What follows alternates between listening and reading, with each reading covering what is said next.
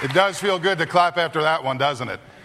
And let's do something else. Let's pray as well. Bow your heads with me and pray. Father, we are grateful for the freedoms that you give us in our life. Father, we do pray as we celebrate this July 4th weekend, as we come before you to worship you this morning, that we really would have grateful hearts. Lord, we know you are the one we worship and give thanks to. And so, Lord, thank you for this country. Thank you for our freedoms. Help us never take them for granted.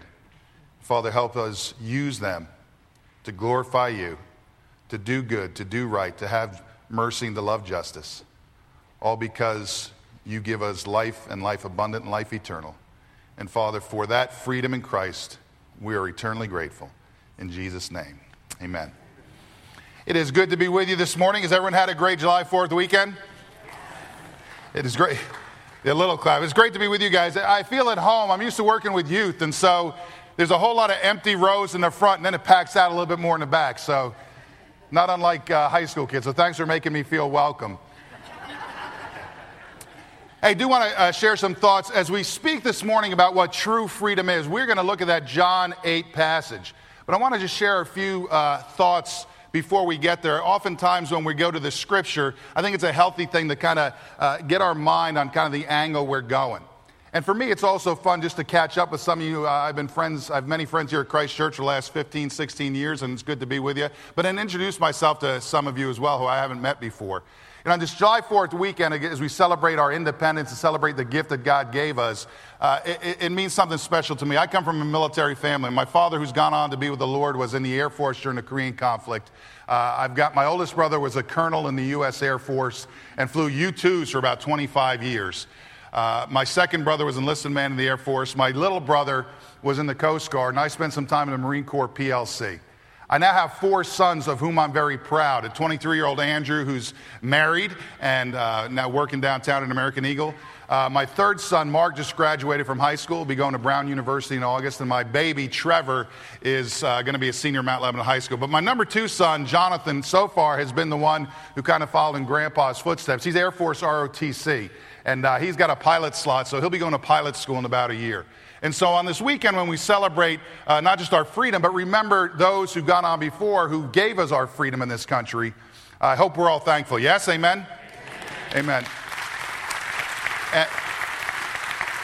And for me, it means a lot, as I said, just for where God has taken me. And now as I looked at my dad, as I looked at my career, my brothers, and I looked down at my son and go, man, just really proud of him. But the truth is, with 4 sons, you have very many moments when you're proud of them.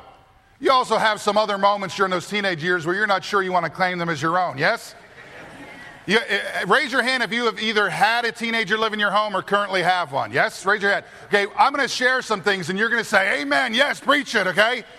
Some of you, if you have your kids who are younger, you're going to sit there and deny this. Go, no, my kids will never be like that. I go, trust me. For those of you who think your kids are never going to go through that, it's just natural. That's what adolescence does. And so it's been fun watching my kids grow up. And I said, as hard as it is sometimes, we always come back to being proud of who they are. But it's something just recently, we had a great opportunity. My 4 sons and I, my wife Cindy, kind of sat on the sidelines for this one, but gladly leaned into this. About a year and a half ago, I don't know if any of you guys watch any TV, but my son Mark had come back from football practice, and he was always getting home later. We saved dinner for him. I'd get ice bags out for his knees and his shoulders and get him food. And we turn on the TV at about 7:15, and typically what we turn to is Family Feud. Anyone ever see the show Family Feud? We're watching it this one time late in October, I think of 2011, and on the bottom is a runner that says, for our viewers in Western PA, if you're interested in being on the Family Feud, call this number. Well, as soon as I saw that, I started standing up.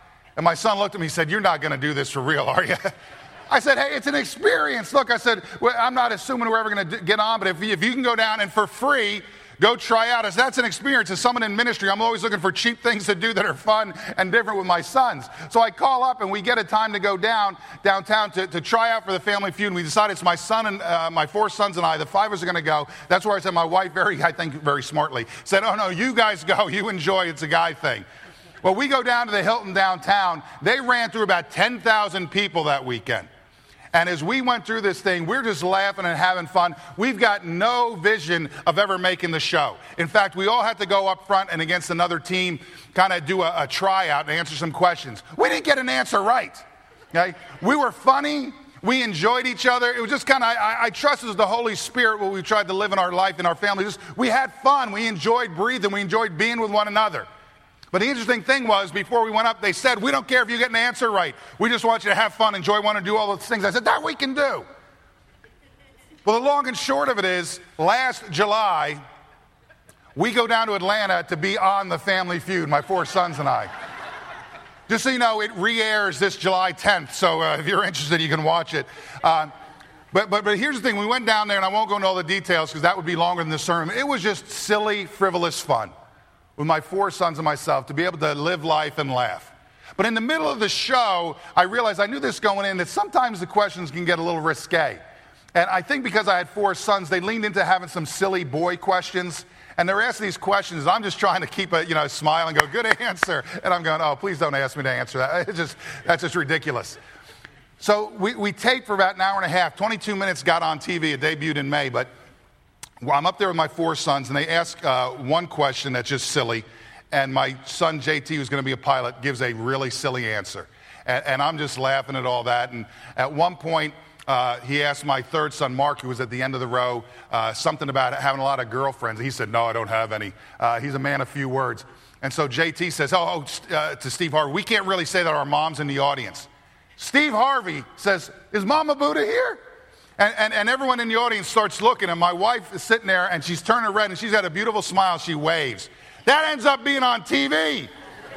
They panned her. I said, you're the only person I know. I don't watch the show regularly, but I said, how'd you get on the air? You got more airtime than I did. And she's looking like the matron of the family. She's a beautiful woman. She's smiling and waving. And so JT gives a dumb answer. Next question, my baby gets a really kind of rude question. And I'm sitting there going, he's 16 years old. What's he going to say? Well, let me tell you something. I think he gave the number 1 answer, but it was a little uncomfortable. It was one of those. And so I didn't realize this while we're taping. But as he gives the answer, Steve Harvey points to JT, who gave a kind of a little off-color answer, and then looks at Trevor, and then looks back in the audience and says, where's Mama Buddha? He goes, oh, these 2 right here got to make you real proud after those 2 answers. I didn't realize that, again, we're watching the debut. We had a debut party down in Mount Lebanon with about 150 of our friends. Cindy got on TV once like this. They pan to her again after Trevor's a little bit off-color answer, and my poor wife looks like this. She literally, she goes, and she makes this face like, how could my 16-year-old son on national TV just say that?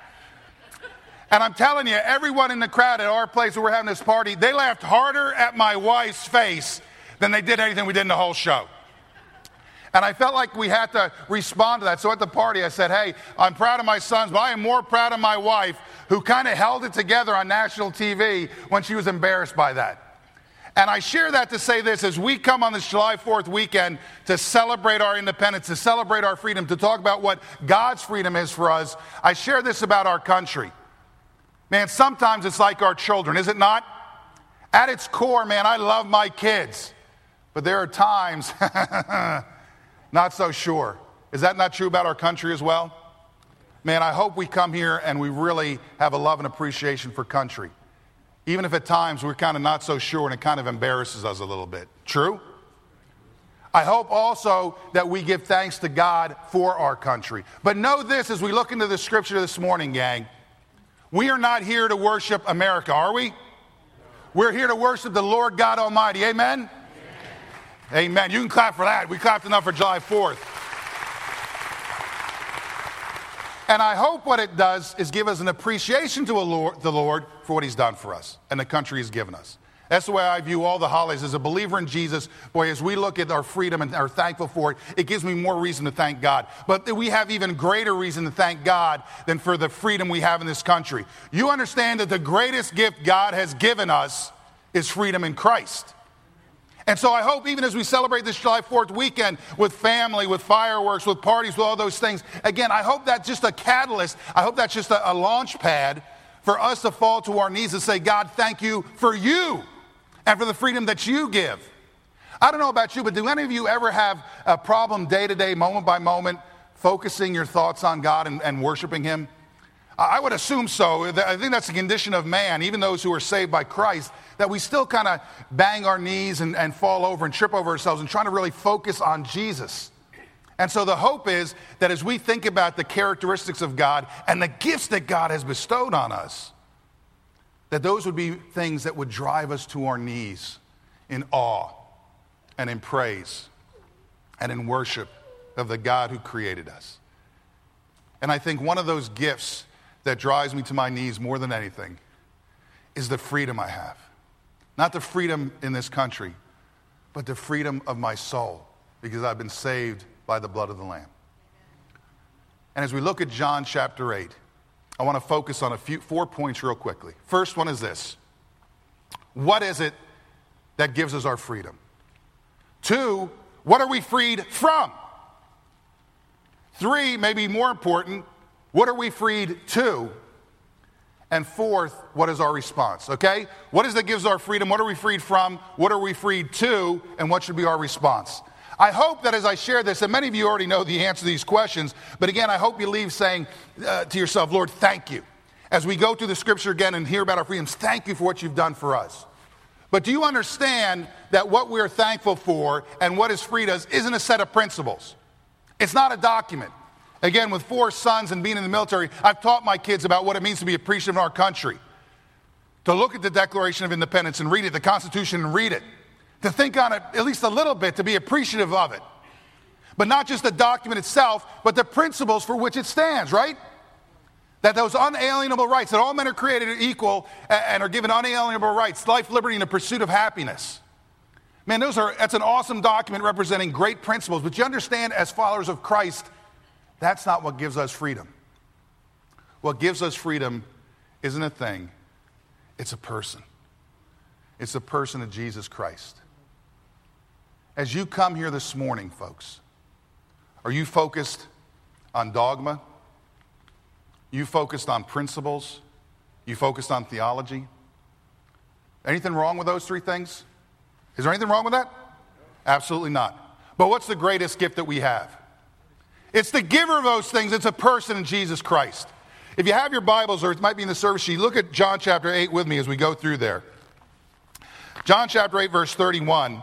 Jesus is in the midst of a group of some friendly, some unfriendly Jews who he's been speaking with. He's been getting pressure already. The folks are coming to him and arguing with him, and he's made some bold statements about who he is, God incarnate, God with flesh on. And the folks have been stirred up, and yet because the truth transcends all things, some people, by the Holy Spirit's gift, I believe, we're starting to lean into him and starting to believe. And so in John 8, verse 31, it says, to the Jews who had believed. Who is he talking to right now? Jewish people who the scripture itself says have now believed on Jesus. They must be very nascent in their walk with him because he's just been kind of doing his ministry recently. But he's got people who in their hearts are saying, I believe that Jesus is the Messiah. He's the one. They're trying to put some flesh to the bones of that truth. But it says right there in the first part that they believed him. Jesus said this to them, if you hold to my teaching, you are really my disciples.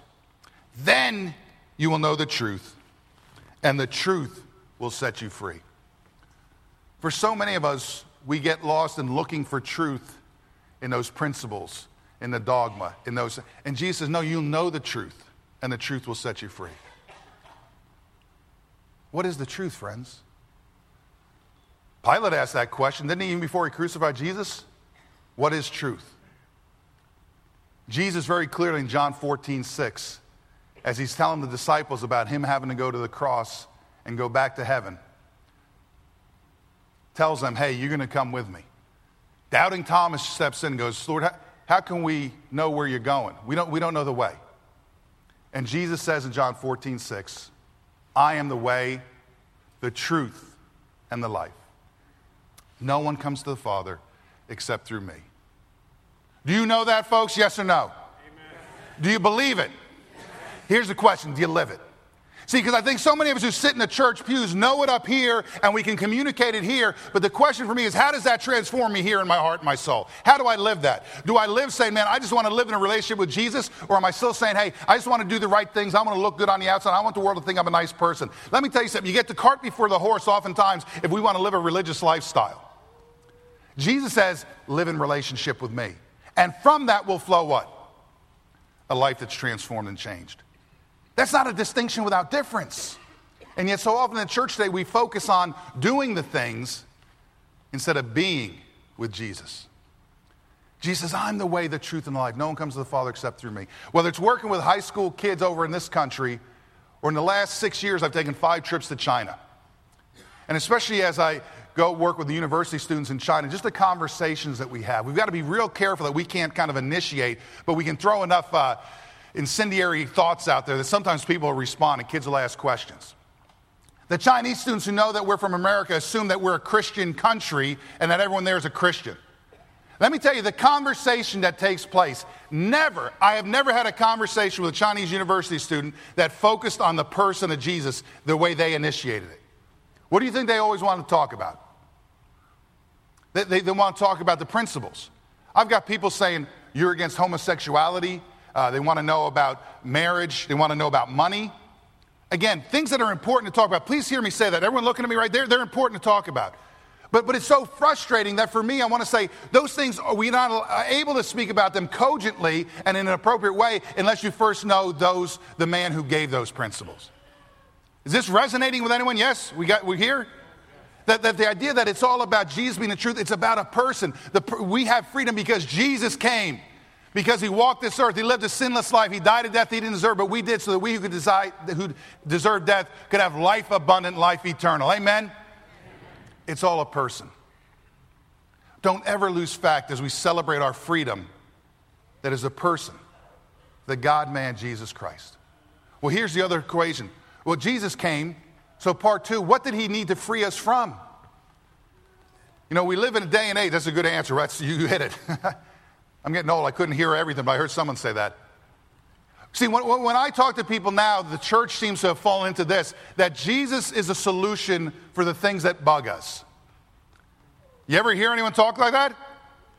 Have you ever spoken like that? Someone's got a problem. Well, go to Jesus, he's going to fix that problem. Is that true? Jesus has the power to fix all things. All things are possible for he or she who believes. But the bigger problem isn't that I don't have a job, my kid's on drugs, I've got this issue that I'm addicted, all those things. You know what the issue is? Someone said it. It's that we are sinners. And not only are we sinners, we are slaves to sin. Those are strong words, are they not? I think even when we use the word slavery, there's something almost innately offensive in that word based on our history as a country.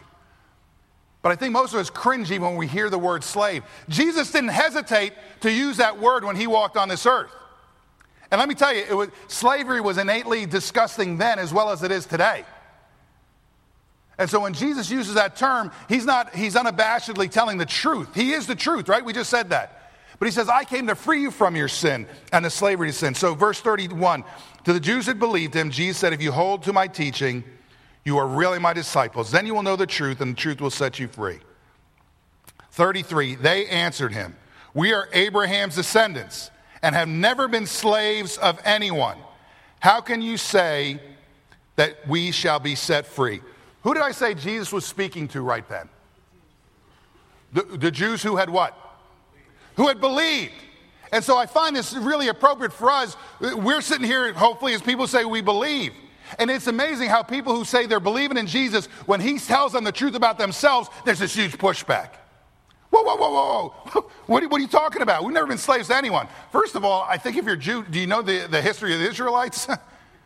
But it's amazing how quickly we want to get defensive and push back. Don't say that about me. I think the issue here is as much about slavery, but when Jesus says, man, you're a slave, when you're attached to your sin, there's something we don't want to hear about that. Gang, hear this today.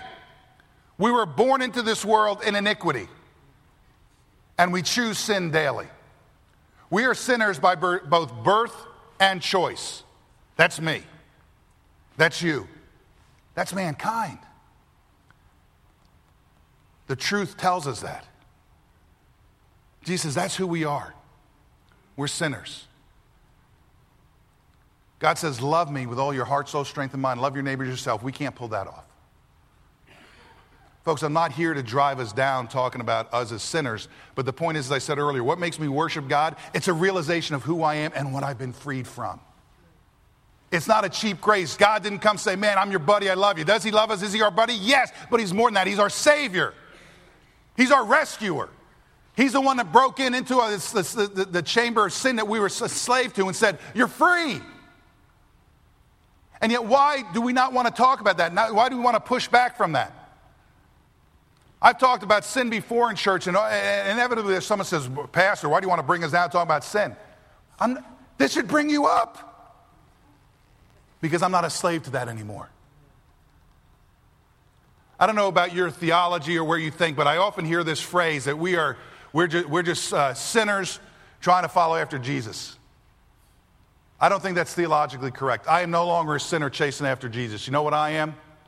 I'm a saint saved by grace who still struggles with sin. Do you understand that's you too if you've given your life to Christ? Don't be afraid to look in the mirror and know from whence we came. Gang, that's the gift that drives me to my knees, says, thank you, Jesus. We've been freed from slavery to sin. Without Jesus freeing us, we were powerless not to sin. We had no ability to walk away from that. I've had friends over the years tell me they weren't going to, especially young kids, we're not going to do this anymore. Oh, please. I had one kid on New Year's Eve was doing his resolutions, 18-year-old kid who knew how to cuss better than I could ever cuss. And in the midst of his resolution, he says, I'm not going to cuss this year, and then he swears.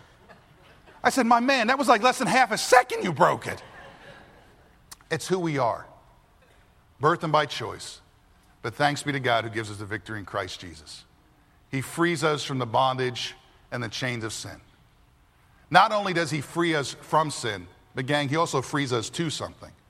Jesus is the one who frees us. He frees us from our sin. But then what's he free us to? Now, oftentimes I think we talk about our salvation experience as if we've been conquered by Christ. We're now his trophy, and he mounts us up in the game room with our heads above his mantle. Yeah, do you not think we talk like that often as evangelical believers? Well, I'm saved. Well, yeah, Jesus didn't just save you from something, though. He saved you to something. And the great gift he gives us, it says, you know what? Now you're free. Before you could not sin. As slaves to sin, that was your only option. Now Jesus gives us the freedom to walk with him in righteousness. And in fact, the scripture is very clear where Jesus says, let me tell you something. You are always going to be a slave to something. Human nature says that. You're giving yourself to something. Before, the only option you had was sin because that's what you were born into and that's what you choose. But he says now you can be a slave to righteousness. A slave to doing the right things. A slave to living for Jesus. He says, hey, my yoke is easy, my burden is light, doesn't he? But he says, you're mine. We're not saved by our works, but we're saved to and for good works. I mentioned my wife, Cindy. We've been married 27 years this past May. I think we're going to, at some point, we're going to talk about Harold and Doris Strange. We've been married 57 years, so I feel 27. I'm an amateur. But one day we walked down the aisle of our church in Lancaster, Pennsylvania. And I said, I do. When the pastor said, for better, for worse, for richer or poorer, and saving yourself always for her, will you? I said, I will, I do. And on that day, my life changed. I made a decision prior to that, but when I went in front of the church, in front of the witnesses, in front of God as our witness, I said, I now choose to live for Cindy, no longer for me. And so the way I acted was different. For some reason, ever since I got married to Cindy, I haven't dated anyone else. I don't know if that's your experience, but haven't had any dates other than Cindy. I didn't get married, then give her a big hug, say, hey, I'll catch you in a year or two, and then went on with my life, right? We got in the car, went on a honeymoon. I was a young man. That was the best part in my mind. I just want to be with my wife. You see, not cheating on Cindy, not dating other people, spending time with her, speaking with her. I didn't do that because those were my rules. I did that because I chose to give myself willingly to my wife. Jesus says, I freed you from sin. I freed you now to live for me. I don't do it to earn Jesus' love. I don't do it so that I win. I don't do it for heaven. I don't do it so I do it for the love of my Savior. I couldn't do that before, locked in the chains of slavery to sin. But the chains fell off. My heart's been freed. I rose, went forth, and followed thee. The words from Amazing Love, the old hymn.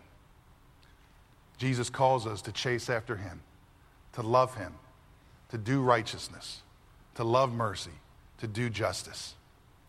And I willingly say, God, I give all I am to doing that for you because of what you've done for me. And let me finish with that last point. We're saved by a person, Jesus, the God-man. We're saved from our sin. We're saved to live righteously, to do some damage in this bad world on behalf of our Savior. And now we do it with a heart of worship.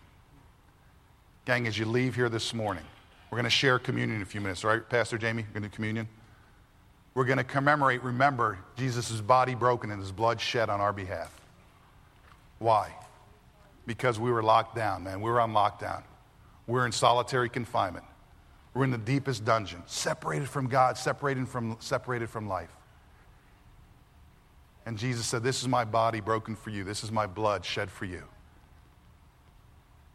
The door's open. The gift of life abundant and life eternal is yours. Dear Jesus, thank you. We're free now to worship him in spirit and truth. Is that the desire of your heart this morning? I trust it is. And on those days where you're having trouble getting traction and following in Jesus, like Paul, remember, Christ Jesus came into the world to save a sinner of whom I am the worst. Thank you, Jesus, for that. Let's move forward, freed from sin, free to live for him. And let me pray for us, and then I think Pastor Jamie's going to come up and we're going to share communion together.